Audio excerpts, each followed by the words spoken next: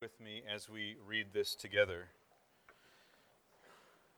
Over the past year, we've been working our way through the book of Luke, and over the past several weeks, we've been working our way through a series of parables. If you remember last week, we looked at one of the most famous parables, the parable of the prodigal son, or the parable of the two sons. And this week, we'll be looking at a parable that's not nearly as famous, maybe one you've never heard before, the parable of the dishonest manager, or the unjust steward. But now, out of love and reverence for God's holy and infallible word, please pay attention as God speaks to us in Luke chapter 16. He also said to the disciples, "There was a rich man who had a manager, or a steward, and charges were brought to him that this man was wasting his possessions. And he called him and said to him, 'What is this that I hear about you? Turn in the account of your management, for you can no longer be manager.' And the manager said to himself, 'What shall I do, since my master is taking the management away from me? I am not strong enough to dig, and I'm ashamed to beg. I've decided what to do, so that when I am removed from management, people may receive me into their houses.' So summoning his master's debtors one by one, he said to the first, 'How much do you owe my master?' He said, 100 measures of oil. He said to him, 'Take your bill and sit down quickly and write 50. And then he said to another, 'And how much do you owe?' He said, 100 measures of wheat. He said to him, 'Take your bill and write 80. The master commended the dishonest manager for his shrewdness. For the sons of this world are more shrewd in dealing with their own generation than the sons of light. And I tell you, make friends for yourselves by means of unrighteous wealth, so that when it fails, they may receive you into the eternal dwellings. One who is faithful in a very little is also faithful in much, and one who is dishonest in a very little is also dishonest in much. If then you have not been faithful with the unrighteous wealth, who will entrust to you the true riches? And if you have not been faithful with that which is another's, who will give you that which is your own? No servant can serve two masters, for he will either hate the one and love the other, or he will be devoted to the one and despise the other. You cannot serve God and money." The Pharisees, who were lovers of money, heard all these things, and they ridiculed Jesus. And he said to them, "You are those who justify yourselves before men, but God knows your hearts. For what is exalted among men is an abomination in the sight of God. The law and the prophets were until John. Since then, the good news of the kingdom is preached, and everyone forces his way into it. But it is easier for heaven and earth to pass away than from one dot of the law to become void. Everyone who divorces his wife and marries another commits adultery, and he who marries a woman divorced from her husband commits adultery." And friends, so ends the reading of God's word. And what do we know about God's word? The grass withers and the flowers fall, but the word of the Lord stands forever. Let's pray together. Oh, gracious God, this is indeed your word, and we do need you to speak to us. We do acknowledge that you are wiser than we are. In fact, you are infinitely wise. And there are some things that are hard for us to hear, and our hearts are hard, but we ask your word to be what your word says it is, a hammer to break through the hardness of our heart. And may it be a light to our hearts and to our eyes, that we might see the beauty of our Savior, Jesus Christ. And we pray these things in his name. Amen. You may be seated. There may be no greater battleground for our hearts than over the issue of money. And for many of us, most of us, it begins with a question of provision and obtaining the things that we think that we want or need. Kids, you may know this. If you have some sort of money or allowance of your own, you may have some number, some dollar amount where you are saving for so that you can get that toy or that game that you've been looking for. Others of us have something else that we're often so earnest in pursuing. Maybe it's we're looking ahead to paying for college. Maybe it's an engagement ring. Maybe it's a house. Maybe it's paying down debt that we have. Maybe it's eventual retirement. For some of us, it's just trying a certain number to try to make it through retirement. But it's not just provision. There's also a question of value. We give to money an authority to give us value. And you can hear this in the recent political debates.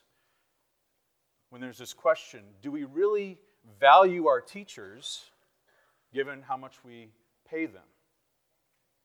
And whether we're talking about CEO pay or sports figure pay or our coworkers' pay, we like to equate a number with a person's value. In fact, we give authority to money so prevalently, so easily, so automatically that I think we're often blind to it. But it's not really an American thing, because God's word was written 2,000 years ago, and it speaks to the same things that our hearts tend to do today. But what Jesus tries to do in this passage is he tries to free us from the tyranny of money and to stake his gracious and gentle authority over our lives. Now, Luke starts the passage and he says, Jesus also said to the disciples. Now, this parable comes immediately after the parable of the prodigal son. And if you remember, that parable was, Jesus was speaking to the tax collectors and sinners and to the Pharisees. But here he turns and he's saying this parable to the disciples. And in this parable, there's a rich man who has a steward or a manager. Now, kids, it's important that you understand what a steward is. I'm going to use that word steward more than manager. A steward is kind of like a servant, but he's more than that because he has authority over the master's things, his possessions, his money. And as such, the master would have to have an incredible amount of trust. Imagine if you were to have somebody be in charge of all of your money and your stuff. But the master hears that this man, this steward, is wasting his possessions. And so he's angry, and he calls in the steward, and he says, "You're fired, give an account of what you're going to do, because you can no longer manage my money." And the steward panics. He says, "Well, I'm not strong enough to dig, to do manual labor. I'm too prideful to beg. What am I going to do?" And so he comes up with this plan. And one by one, he calls in the master's debtors, and he begins to forgive their debt. Now, it's hard for us to see exactly what's going on there, but the steward is forgiving an incredible amount of debt. The first debtor comes in, and the steward says, "Well, how much do you owe?" And he says, 100 measures of oil. A measure was a bath. So 100 baths of oil was about 875 gallons of oil, about what would be produced by 150 olive oil trees. And 100 baths of oil would be about 1,000 denarii. And 1 denarius is 1 day's work. So this is 3 years' worth of wages for the average day laborer. And what does the steward do? He says, "Take that bill, cut it in half. Go from 100 to 50. So 3 years of wages. Put that in your own terms.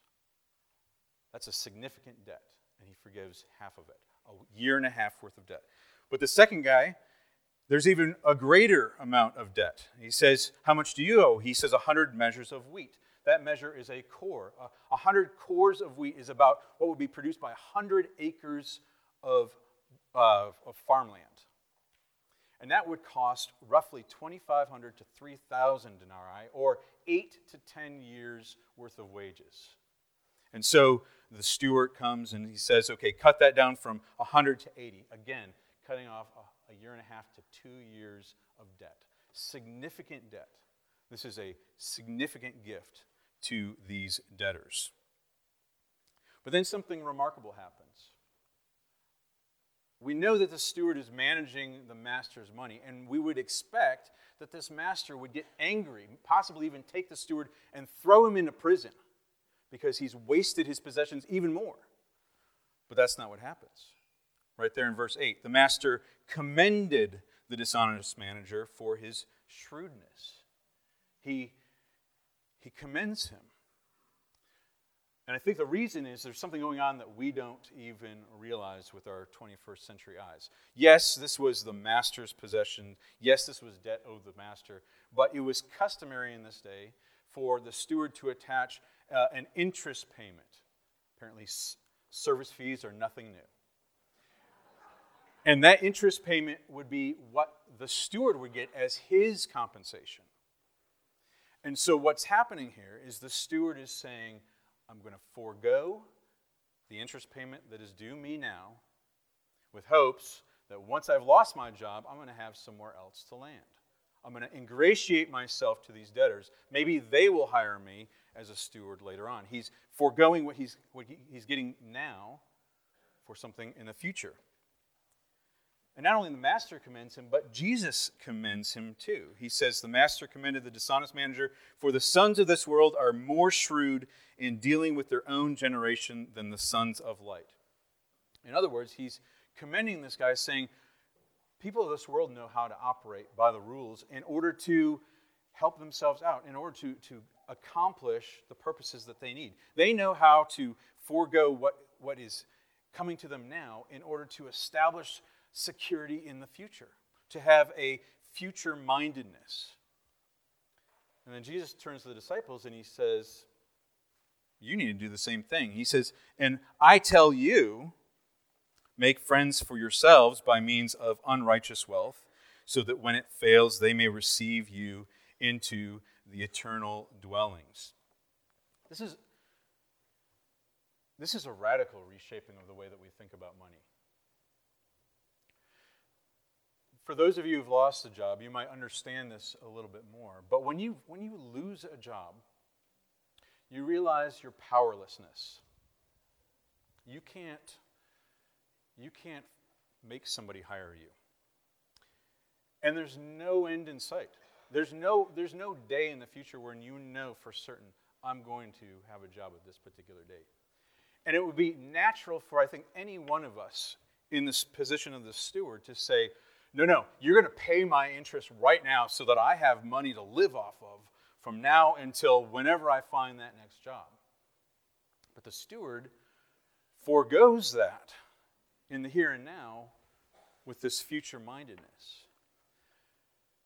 And I think the same is true for us in this life. I think as much as we try to cling on to money, we know in our hearts that we are awfully powerless. And so our heart's inclination is to cling for whatever we can, to hold on to it as tightly as we can.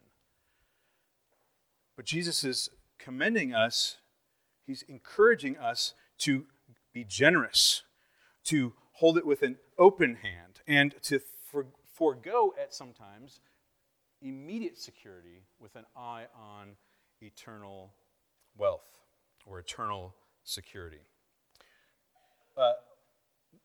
And this isn't a divinely inspired savings plan. This is really a question about ultimate authority over our lives. Because think with me for just a moment about the authority that we give to money. We look to money as our provider. I need to earn a certain amount of money, I need to save a certain amount of money, and then I can buy the things that I want, I can get the things that I need. That's the only way that I can live. Or it's our security.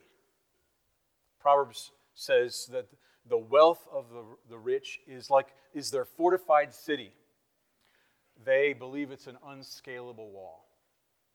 We want to save up enough because you talk about financial security. We want to be able to be good for a long period of time. It's our source of happiness. How many of you, when you look at your bank accounts or you look at your stocks and things are going well, you feel this exuberance, this happiness that you've got what you need. But when things go sour, you don't even want to look. Past couple weeks have been tough. You don't even want to look. It's our judge. We let money be our judge. What do we say? A man is successful if he's made a lot of money. If somebody's in poverty, they must not be very wise. They must not make good decisions. We make a good investment, it returns in more money. We allow that to judge. These are value judgments. And we look to it as our Savior. So often we think that only money can solve the problems that are true problems. Just by throwing more money at it. to solve our problems. But these terms, these titles that we give to money implicitly, our provider, our security, our happiness or joy, our judge, our savior, these are titles, friends, that God ascribes to himself. So we need to look with faith to God as the source and the provider of these things. So how do we gain a proper perspective? How do we move to that? Scripture says quite a bit about money and how we ought to think rightly about it. But even in this passage, there are a number of key things that I think help orient us in that proper direction. And the first and foremost is this concept of stewardship. The concept of stewardship. In the parable itself, Jesus is talking about a steward, but then in his summary at the end, in verse 12, he says, "If you have not been faithful with that which is another's, who will give you that which is your own?" The concept of stewardship reminds us that everything that we have, every penny that we have in our possessions, is not ours to own, but is ours to steward. It belongs to another. It comes from God himself. Your job. You would say, well, I got this from working hard at my job. But how did you get your job? Well, how did the Lord bring you to that? In many ways, God provides every one of our needs. And so having this stewardship concept is so key. And it helps, I think, in two different ways. First,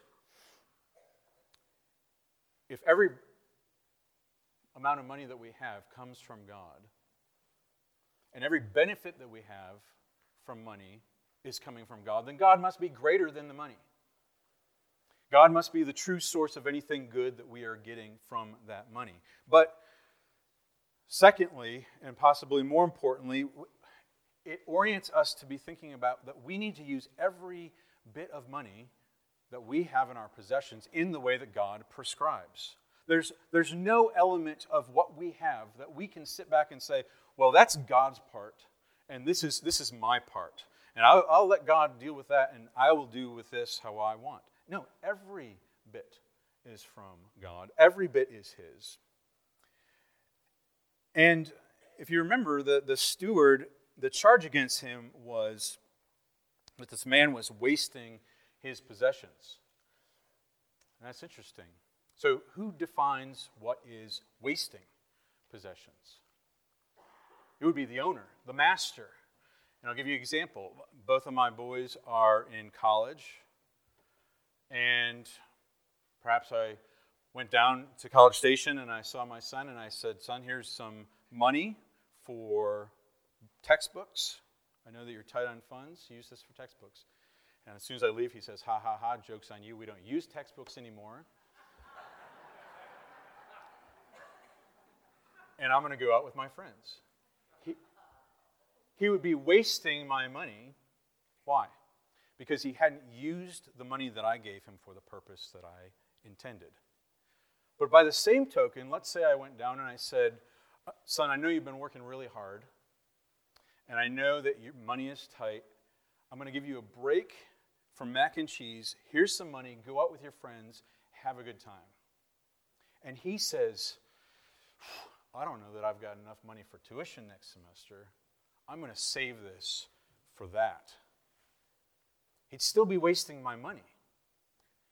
Because in fear, he's holding on to that which I've given him, and he's not using it for the purpose that I intended him.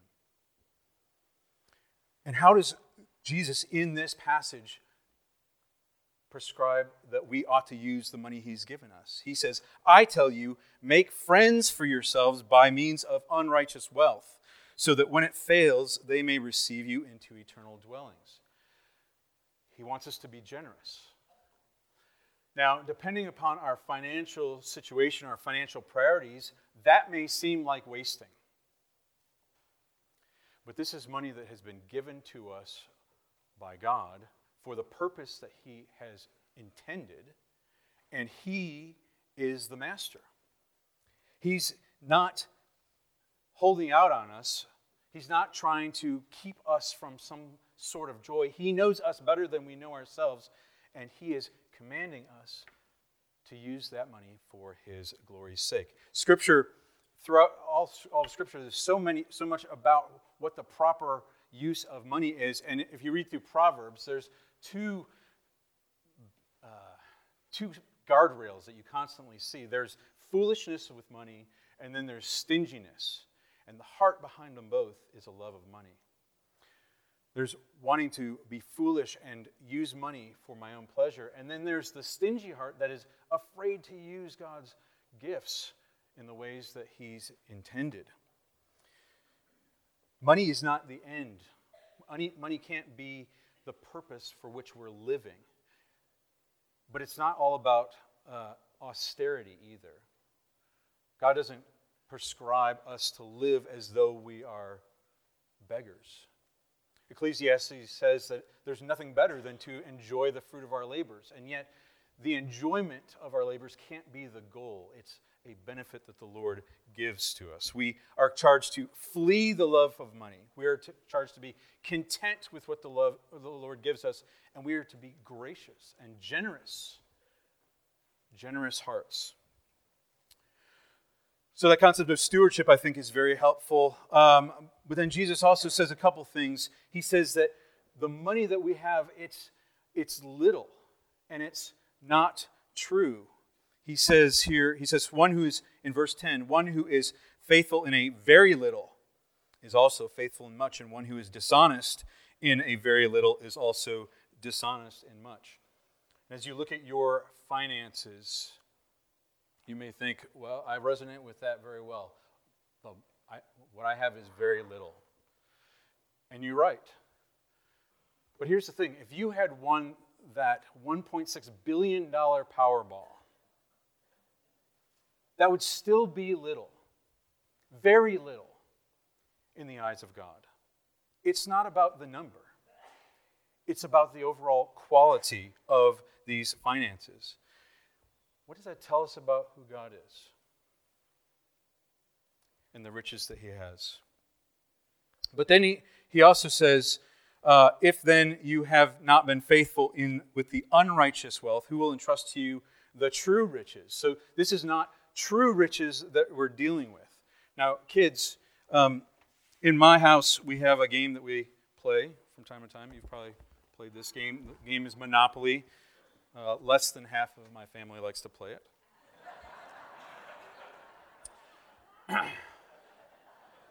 But in that game, obviously, we have lots of different kinds of Monopoly money, fake money. We've got all the different ones, and our favorite ones, of course, are the $100 and the $500. But even if we had every single one of those, that wouldn't be worth nearly as much as this $1 bill, would it? Of course not. But friends, what Jesus is telling us is that the money that we cling on to is much closer to that Monopoly money than we even realize. It feels real, though, doesn't it? But how real is it? Its value is not stable. Inflation shows us that over time things are not worth the same. It comes and goes as it pleases. When the stock market's up and down, when we have unexpected bills, all of a sudden it's gone, and it never makes good on the promises that it makes. It never provides lasting joy. It never satisfies. Whoever loves money never has money enough. And it can't save us. Jesus calls the money unrighteous wealth, and there's lots of debate over what exactly that means. One thing I can say that it doesn't mean is it doesn't mean that money in and of itself is unrighteous. How do we know this?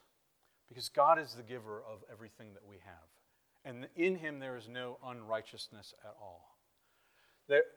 Throughout Scripture, those who have money are not chastised for having money, but about how they use the money that they've been given. What it probably means is probably one or two things. Dishonest or unrighteous in comparison to true riches, just contrasting the two, but also unrighteous in the sense that the love of money is the root of all kinds of evil: murder, coveting, stealing. But it's not the money itself. It's what our hearts do with that money. So what are the true riches that Jesus is talking about? Well, there's something that gives us a hint.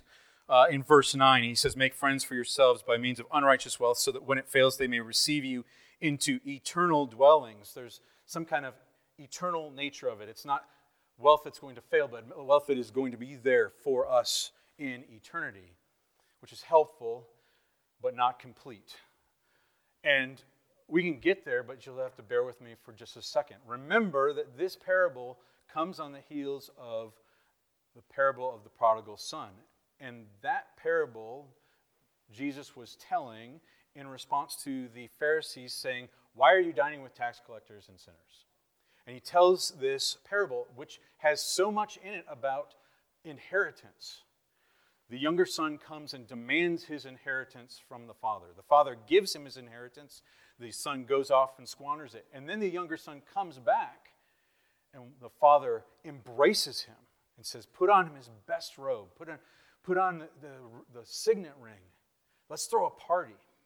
And what the father's doing is he's welcoming him back into the family. And when he welcomes him back into the family, he's giving him an inheritance once again. But where's that inheritance coming from? It's coming from the share of the older brother who stayed behind. And the older brother knows this, and he's enraged. And remember, this story is the story that Jesus told when the Pharisees said, "Why are you dining with tax collectors and sinners? Why are you doing this thing?" And he's saying, "This is why. Because I am the true older brother who didn't stay back at my father's house, but who pursued after my brothers and sisters to give them my inheritance. My inheritance, all of it." And that, friends, is what this true riches are that awaits us. Jesus talks about this in John chapter 16. He says, "All that the Father has is mine, and the Holy Spirit will declare it to you." He says, "Do not fear, little flock, for it is your Father's good pleasure to give you the kingdom." And your assignment for this afternoon is to read through Ephesians chapter 1. Ephesians chapter 1, and pay attention to how often Paul talks about the concept of inheritance. He says that we have received an inheritance in Christ Jesus, and he gushes over it over and over to the point where he says, yes, it's you can't see it. It's kept in heaven for you, but he's praying earnestly that God would give us the eyes to see what is the glorious inheritance that we have in Christ Jesus. That, friends, is the true riches that we have. All that the Father has been given to the Son, and he, in his love, has lavished that on us. This is incredible wealth. This is wealth beyond our imagination. And so when he says, he turns in verse 1, he says, "And he also said to the disciples," it's like he's turning from that parable to say, as recipients of that love and that inheritance that you've received, this is how you ought to respond, with generous hearts. This is true riches. Why is this important? Because riches of this magnitude will change you. If you had won that billion-dollar Powerball, it would have changed you. Now, we could argue about whether it would change you for better or for worse. But that's little compared to the riches that have been lavished on us in Jesus Christ. What we can't miss, friends, is that it's not the stuff. It's not an inheritance of stuff. In the parable of the prodigal son, both the younger and the older son missed the point. They missed their father for his inheritance. They wanted the inheritance to the expense of the father. But the inheritance that we have, friends, is the Father. It is in Jesus Christ. It's not gold or silver or any amount of money. It is the God himself who loves us, who protects us, who lavishes his goodness, his grace, his security, his kindness upon us. That, friends, is our inheritance. God himself has promised that he will bless us and keep us, that he will make his face shine upon us and be gracious to us, that he will lift up his countenance and give us his peace. That is riches beyond our wildest imagination. How could that not change everything? And Jesus says that the money that we have now, the way we use it is a test for those true riches. If we're not faithful in this, how could we be faithful in that which is true? It tests our true allegiances. Are we trusting in the vehicle of God's goodness, or are we trusting in God himself?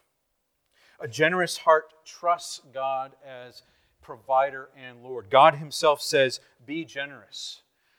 And we often feel like, well, I don't really have enough to be generous. But God says, you have more than enough to be generous. Because if God is the provider of all things, as he says, and he is the Lord of us, as he says he is, he would have to be awfully cruel to not give us what we need and then tell us to give it away. But God says, test me in this. Test me in this. But it's also a test because it gives us an opportunity to live out that generosity which God has shown to us. That inheritance that is ours is only ours because of Jesus Christ. Because Jesus chose to leave the riches of heaven, to rescue us, to be able to lavish on us that goodness and that grace and that inheritance. And in the here and now, God still blesses his people. And he gives us an opportunity to be his means of doing that.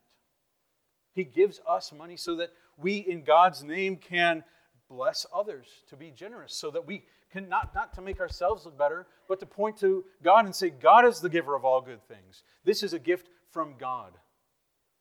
Praise God, because he loves you. But friends, it's not for our salvation. We have to be careful with what Jesus says in verse 9 when he says, do these things so that when this unrighteous wealth fails, they may receive you into the eternal dwellings. We are not saved by our generosity. We're not saved if we do these things. This is a response to the grace that we have received.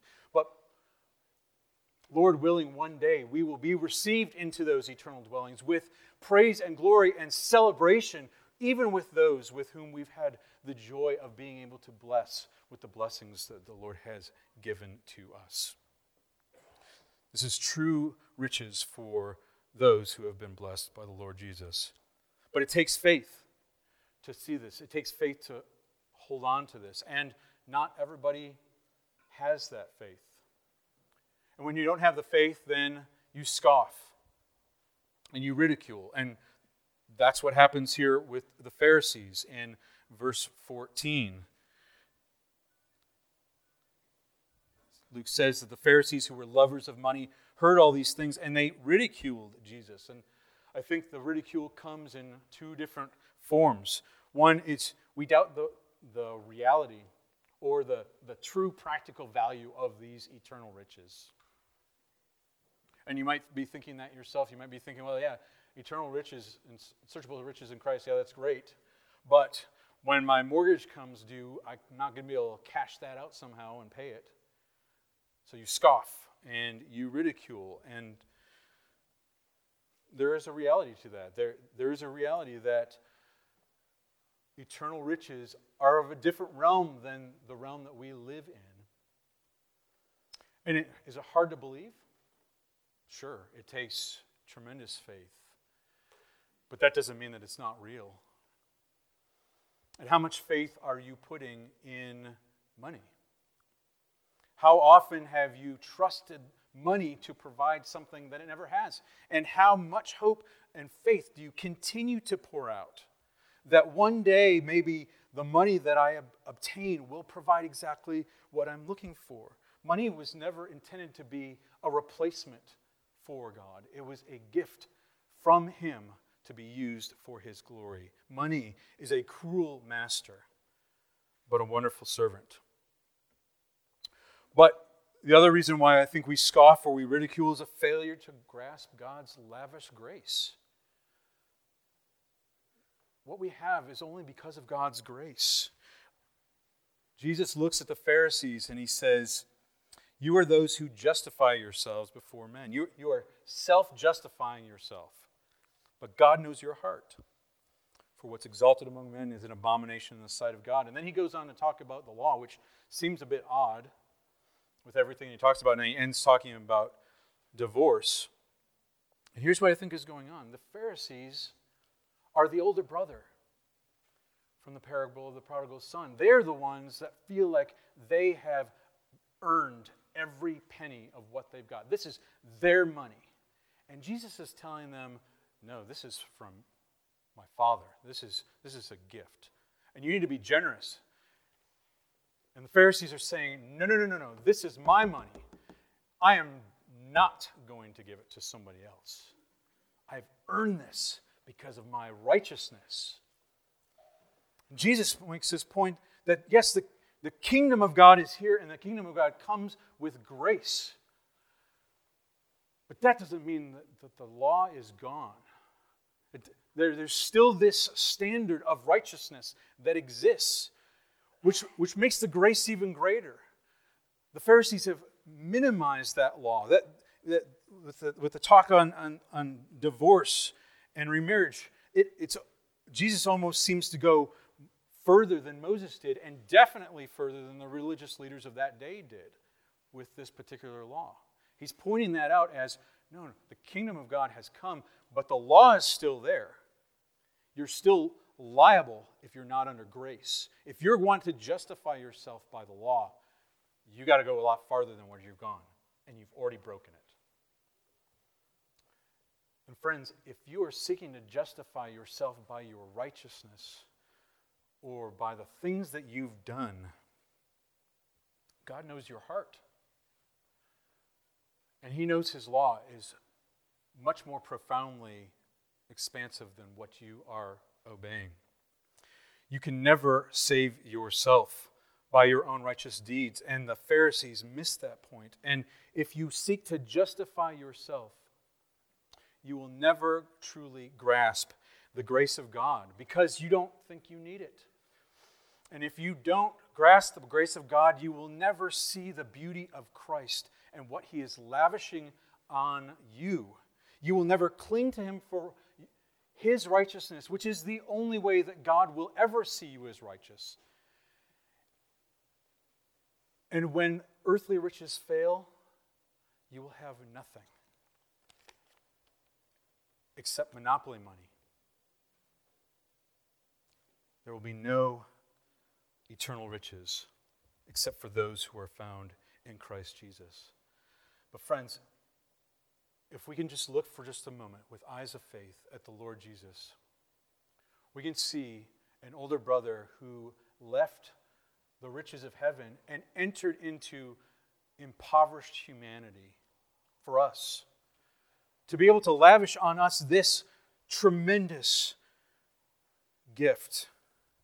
And we can see a Savior who willingly was despised and rejected so that God would turn His face toward us and be gracious to us. And we would hear with faith the promise that God makes to us, that if God did not spare His own Son, but gave Him up for us all, how will He not also graciously give us all things? And friends, seeing with eyes of faith, how can we not but live generously knowing that in Christ Jesus we have eternal riches beyond measure. Let's pray together. Oh God, you do love us more than we could ever know. We pray as Paul did that you would give us eyes to see the hope that is ours in Christ Jesus and what is the glorious inheritance in the saints. And we pray not just that we would know it, but that it would change us for your gracious purposes. Would you use us to be your workers of generosity in the midst of this world? And we pray this in Jesus' name. Amen.